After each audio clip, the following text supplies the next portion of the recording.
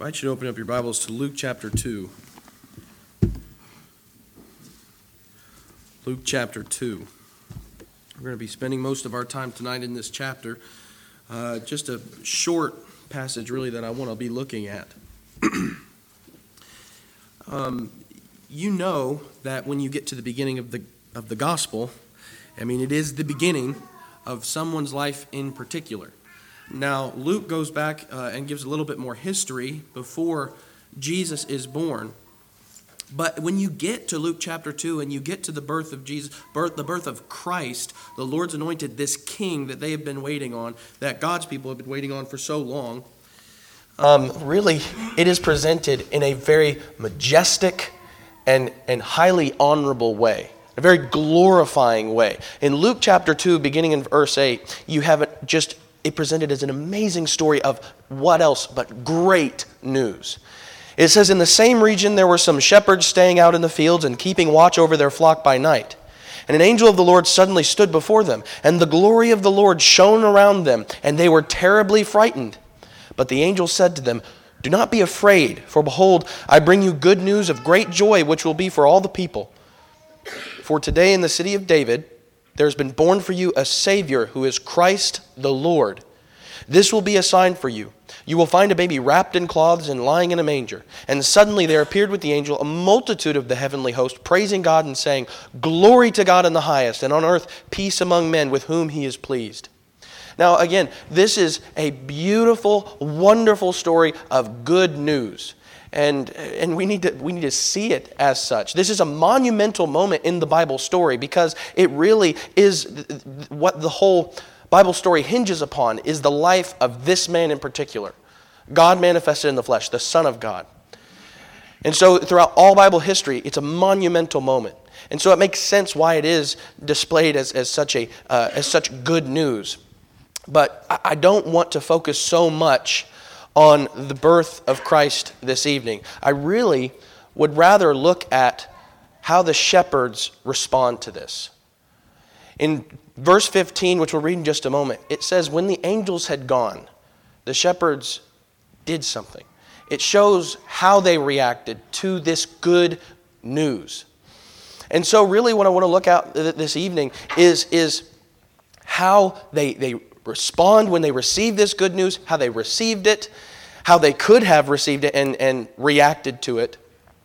And really, I want to make some application at the end of how we need to respond to the good news when it's presented to us. And so let's just look at the results of what came from this passage when you look at the shepherds. In verse 2, verse 15 of Luke chapter 2, what you see is they act on what they hear. It says, when the angels had gone away from them into heaven, the shepherds began saying to one another, "Let us go straight to Bethlehem then and see this thing that has happened, which the Lord has made known to us." So they came in a hurry and found their way to Mary and Joseph, and the baby as he lay in the manger. When they had seen this, they made known the statement which had been told them about this child. And all who heard it wondered at the things which were told them by the shepherds. But Mary treasured all these things, pondering them in her heart. The shepherds went back, glorifying and praising God for all that they had heard and seen, just as had been told them. And so as you look in just a few verses, I think you see in a monumental story, a very really monumental response. And I think it's the appropriate response when you are presented with the good news of Christ Jesus. And so they acted on the message that they heard. But how did they act? Well, first of all, they acted with sincere zeal, a zealous faithfulness. They wanted to witness what God had revealed to them. And so when you think about this, I think you find this same kind of attitude, personality. You see the same kind of mindset when it comes to receiving the gospel. Over in Acts chapter 17, especially in the book of Acts, you see this over and over and over again, and we'll think about a couple other instances. But here in Acts chapter 17, it says that Paul and Silas, after they had struggled preaching the gospel in Thessalonica, it wasn't received very well, this good news, and so they had to leave Thessalonica. They come to Berea, and this is a very familiar passage because we talk about how noble-minded these brethren were, or these people were. What was so noble-minded about them? It says in verse 10 of Acts chapter 17, the brethren immediately sent Paul and Silas away by night to Berea. And when they arrived, they went into the synagogue of the Jews. Now these were more noble-minded than those in Thessalonica, for they received the word with great eagerness, examining the scriptures daily to see whether these things were so. Therefore many of them believed, along with a number of prominent Greek women and men. And so you see even the result there when there is good news, the good news of Christ Jesus preached to people with that kind of open heart. Now, a lot of times we come to this passage and say we need to be reading our Bibles daily, and I think that that's an appropriate application to make. But I think what you find even more so in the context is as the reason that they're searching the Scriptures daily is because they are being presented with really good news. Again, this is in the first century when Paul and the rest of the apostles, they would be presenting the gospel to all, both to Jews and to Gentiles.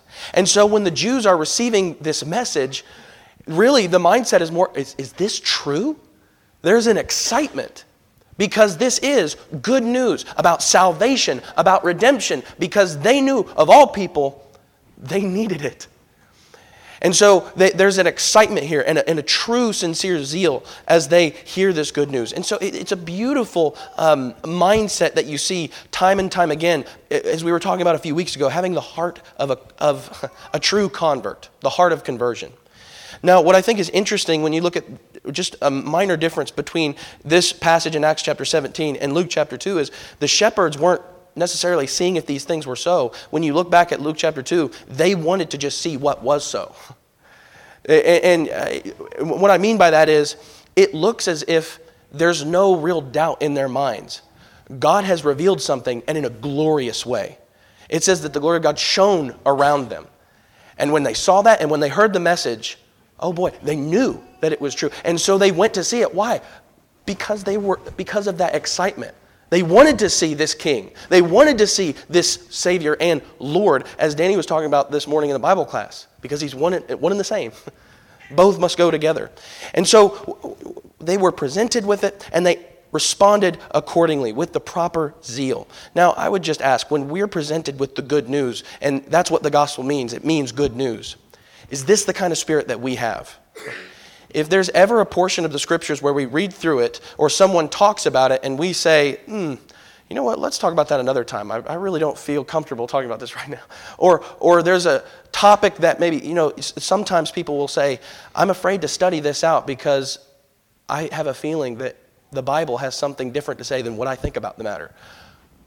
That's a terrifying mindset, especially if it comes from a Christian. Someone who says that they are a student, a disciple of Christ. That should never be something that comes across our lips. Or maybe someone says, well, let's just agree to disagree. If that is the kind of things that we say when presented with the gospel, or when someone even just suggests, let's talk about this, let's see what the Bible actually has to say, very simply, we don't have this kind of spirit. One that acts with that level of zeal, with this level of faithfulness. Genuine, sincere, zealous faithfulness pursues truth. It doesn't try to keep it at arm's length. And so do we have that kind of spirit? Well, not only did they act with that kind of zeal and faithfulness, but they did so urgently. In verse 16, does it say that they, after hearing the message, dragged their feet all the way to the city of David? Does it say that they, well, let's just see if something else comes along? No, they hurriedly went. Why? Because it was exciting news, it was good news, and they wanted to see this Lord and Savior that God had said, that God had revealed, has finally come. That all the Jews had been waiting on. And so, when you look at the gospel message, inherently, it is an urgent message. And urgent, and when we say timely and immediate, that doesn't mean, as we just said a moment ago, that it's just sometime in the future, maybe in a few hours, maybe in a couple days. No, it's right now. And so right at that moment, they wanted to go, and they went. They heard the message, and they acted on it urgently. Especially if you've been paying attention to the price of things, of really everything across our economy. I don't necessarily know about the whole world, but at least in America, things seem to be just going higher and higher and higher, and it doesn't seem like it really ever wants to plateau. You see this especially with groceries. I remember memes that were coming out when milk and cartons of eggs were getting, just more than $3, more than $4, $5, $6. There was a meme where somebody took a picture of just a dozen eggs and said, not even going to put a price on this. This is a bidding war. I know what I got. Because it, frankly, has gotten a little bit expensive. Now, with that being in your mind, if someone, a friend, it would be a close friend or a family member who texted you this, but if someone notified you that there was a carton of eggs, or there were cartons of eggs being sold at Kroger at Stoplight 16 for $2, how would you respond? Would you say, oh, you know what? Let's ponder about this for a moment. Or maybe, there may be a better deal somewhere else. Let's just sit here for a while. No, especially with how things are going right now, and you're trying to keep a tight budget, you're already in the car. And maybe you'll be talking in the car about, oh, look at this deal. That's a good deal. Hopefully there's another one that's even better. But no, we're immediately going to act on that. Why? Because that will run out. And so, and I know that, sometimes when we use analogies, it's not an exact parallel. But when you talk about urgency, that's what we mean. It's right now. We're not going to drag our feet. We are going to immediately run and do and try to fulfill God's expectations or His commandments.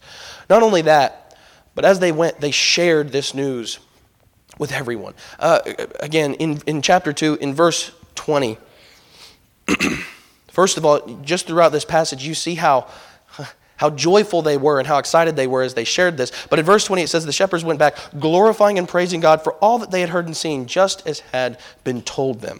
And in verse 18, and all who heard it wondered at the things which were told them by the shepherds. Does it sound like the shepherds were being quiet about this? No. In fact, it sounds a lot like the church in the book of Acts, in the Acts of the Apostles. What you see is they won't stop talking about this. Why? Because it's good news. And you never want to hold good news in. I remember when Paige first got pregnant, and I said, I'm posting this on Facebook. I'm calling everybody I know. I'm calling all of my associates from school that I don't even know their names of because I was excited. I wanted to let people know this is good news. And she had to, say, whoa now. Not just yet. We need to take some time. And through much to my chagrin, I adhered to that advice. And it was probably wise advice. I'm still not sure about that. But you don't ever want to hold that exciting news in. Why? Because it's something that you love. It's something that you desire. Something that you have sought for. It's something that, especially in a case like this, provides hope. Maybe when there was none prior. And so you see this over and over again in the New Testament. That these people, Christ's people, people that wanted to be a part of God's kingdom and obey God, when they received the message, they would often share it with others. And I would just say, I think receiving the message properly always results in that, in sharing the same good news with others. You see this, again, in Samaria in Acts chapter 8. Even though the gospel was being spread because of persecution, you may think that would put a damper on that. That would kind of slow things down. But even in the midst of persecution, because of the gospel, what does it say in verse 4? But it brought much joy to the city. That's pretty striking. It's either verse 4 or verse 8, I can't remember now. But as the church was being scattered, because of the persecution, even though it brought much joy, that's exciting news. It's news of salvation.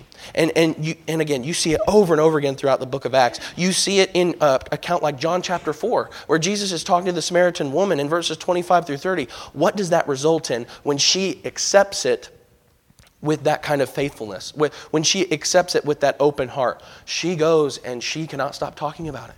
She goes and she's proclaiming it loudly to the city. And what results in that? But more people come to Jesus wanting to hear what he has to say. She says, come and see this man, someone who knows everything that I've ever done. And because of that one woman, many from the city, it may even say all from the city, wanted to come and hear from him. That's a powerful message. It's an exciting message. And again, I think that when the gospel, its full effect will result in that kind of evangelistic effort. Even though maybe someone is not the most social of people. Again, when you're excited, it's very hard to contain that excitement. It's very hard for people not to see it. The same should be said about the gospel. And when you think about people giving you gifts, whether it be around Christmas time or birthdays or something, we tend to be excited about those gifts. Let's say that one of those moments, your grandmother, being the sweet old woman that she is, she decides to knit you a sweater. That's the thing that every teenage boy wants. And so she knits you a sweater, and somebody asks you, oh, where'd you get that? And when they ask you that question, you just say, oh, it's just some cheap thing that I got from somebody. It's nothing of consequence. If she hears that, how do you think that's going to make her feel? She's not going to feel very good. Why? Because you can tell you don't appreciate it that much. And when we give gifts to people, we want them to be excited about it. We want them to show it. And we kind of take pride when they go around and say, oh, look at this. I would ask, how do you think it makes God feel when you, not anybody else, not the person sitting, you, how do you think it makes God feel when you're silent about this good news that saved you?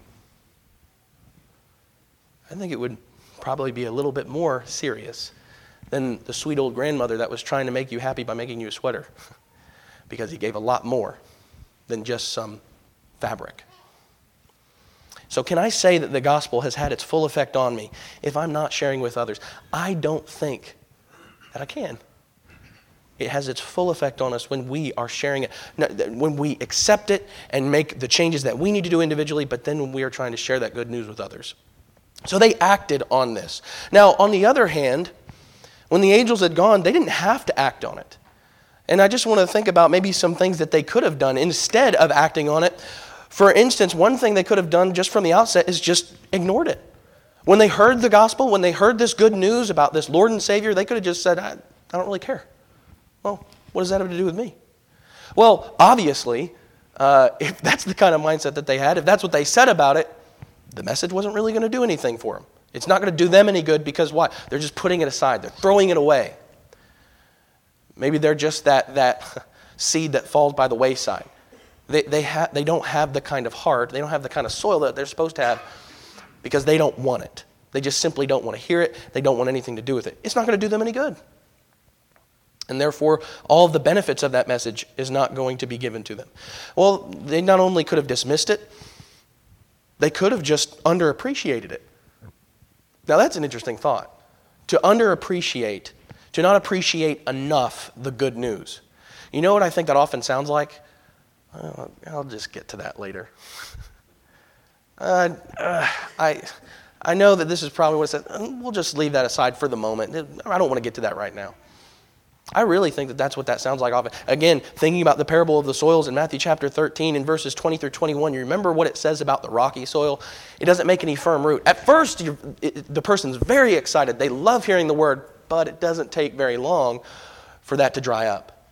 And why? Because they didn't allow it to root deeply into their soul. They didn't allow it to root deeply into their hearts. It wasn't, sure, there was some level of zeal at the beginning, but it wasn't a lasting zeal. There was no faithfulness there. It was just a very immature and preliminary zeal that doesn't do anything. Now, if the shepherds had said something like, well, we'll just get to that later. If they had done that, would their initial excitement have meant anything? If they had waited and said, this isn't as important as I think, this isn't so important that we need to drop everything and go look and see and find this Lord and Savior right now. What would it have accomplished? Would it have accomplished anything? Fathers, if you have a daughter and a young man has been dating her or courting her, however you want to say it, and he comes to you and asks for your blessing and he says, well, I'm very excited to marry your daughter and I want to prove it. And then he never shows up again. Do you think that was a true zeal, a sincere desire to really want to prove it? No. I mean, if he did desire it that much, he would have come back. He would have tried to prove it just like he said he wanted to. Yeah, maybe he was initially excited, but excitement alone doesn't accomplish anything. And so they could have underappreciated it. And they could have allowed the gospel message to just fleet away from their lives because they didn't act on it with the urgency that they were supposed to. They also could have just apathetically agreed with it. They could have just said, oh, amen. Oh, surely, let it be. But really, what they're doing is just saying, oh, that's true, that's good stuff. But then they just do the bare minimum. Right? And so, maybe when the shepherds heard that message, they said, oh, you know what? Let's just give a thank offering, and let's make sure that we give some offerings to God because he allowed us to see this. But then let's just get right back to work. Let's give a thank offering. Let's give him the sacrifice that maybe we think he would like. But really, let's just get back to our everyday lives like nothing's really changed. Let me ask you something. Had nothing really changed? Or had something monumentally impactful in the history of man just occurred? No, it's the latter. Something big had just happened. And so they needed to act like it. If they had acted like nothing happened, then they would have had no change in their lives. They would have had no desire to go and try to do these things. Well, of course, it wouldn't have done anything for them. And I think sometimes we can do that. We can agree that something is the truth, all we want. And we can say, preach on, and we can say, we believe what the Bible says about this and what God has to say about this. But if we don't seek to apply it, I don't know what all that means. We just kind of referenced James chapter 2 earlier. And I love how James talks about the man who goes to a mirror, and then immediately when he goes away, what happens? He forgets what he looks like. We need that mirror. We need that mirror so that way we can change. It needs to be an active and working faith, not just the apathetic one, not just the underappreciative one, not the one that just dismisses it. We have to seek it diligently and with zeal and with faithfulness. Now, we go through all that just to say, I wanted to look at how the shepherds reacted and really how a few ways in how they could have reacted, because when you think about the last week, we just had a gospel meeting. And Brother John Dryden, I think he did a tremendous job. He went through several different lessons, and he gave us many applications throughout those lessons. We have not been visited by an angel, but let me tell you something. We've certainly been visited by a messenger of God. We have been visited by someone who says, "Thus saith the Lord." And so with the remaining moments that we have, I just want to ask the question, how will we respond to the good news that was presented to us this past week? As I said just a moment ago, there were several lessons that he presented as he talked about walking confidently with God. Are we going to act on that good news, or are we just going to refuse to grow, refuse to listen? Have you started the walk as he began that series with? Have you become a Christian, and have you obeyed God's conditions to be a part of his kingdom? As we were speaking about earlier, though, maybe you started that walk. Are you sharing that good news that you responded to? Remember how we said that the gospel, when it has its full effect, it produces evangelistic people. Are we being evangelistic? If not, has it really had its full effect on you? Did you, as you were listening to some of those lessons, get excited by some of the things he said? I tell you, when he was talking about prayer, that really convicted me.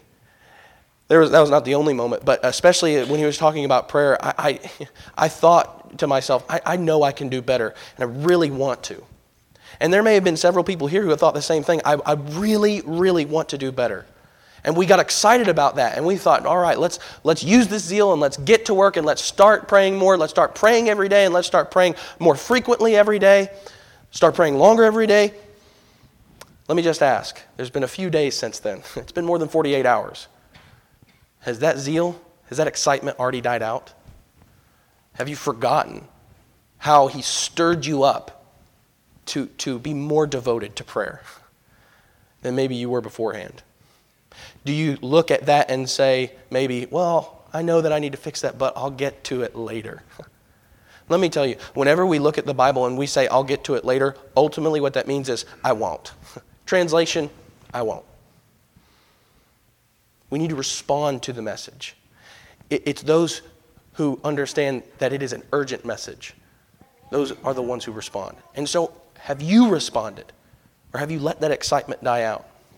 He talked about how Christians are people who are busy about doing good works. Are you really working? Or are you merely just saying, oh, amen, I agree with that. That's totally accurate. Yes, we do need to be evangelistic. We do need to be about the business of taking care of those among us, especially those among our number. Are we only doing the bare minimum? Yes, I agree with it. What are we doing, though? Can we back that word up? Can we back that statement up with faithful action? As we talked about in James chapter 2. He mentioned this during that lesson about hospitality and about going and making sure you know where everybody lives. I'll tell you something, that convicted me. Me and Paige always had a goal wherever we were going to go when we were at Buckhorn and even when we came here. And it was kind of slowed down when we had Hawk. But we have a goal that when we go somewhere, wherever we go, we want to have every single family in our house by the time we've been there for a full year. And let me tell you something, if you haven't been there yet, just be warned. You will get the invitation at some point. And so just, work up the courage if you don't want to come. But as he was talking about that really convicted me because I thought, wow, how easy it is. It's a good work to be a parent. Don't get me wrong. But I don't want to use that as an excuse. It is hard with a baby, granted. But does that mean that just because things are difficult, just because it's harder to get things done, does that mean that I don't want to be busy about my Father's works? No, I don't want to be neglecting hospitality for any reason. Or thinking more about that, are you trying to find out what needs done in the church or for the church? Are you trying to figure out the needs of the people here? Seriously. Are you actively thinking about the person across the room from you? Or are you designating that for someone else? No, that's your job. That's your job. Are you trying to seek how to consider, are you considering at all how to stir one another up into love and good works?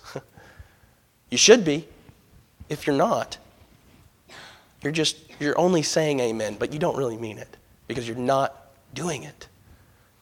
Are we trying to, as he said in that last lesson, are we trying to excel still more in the work that we're doing?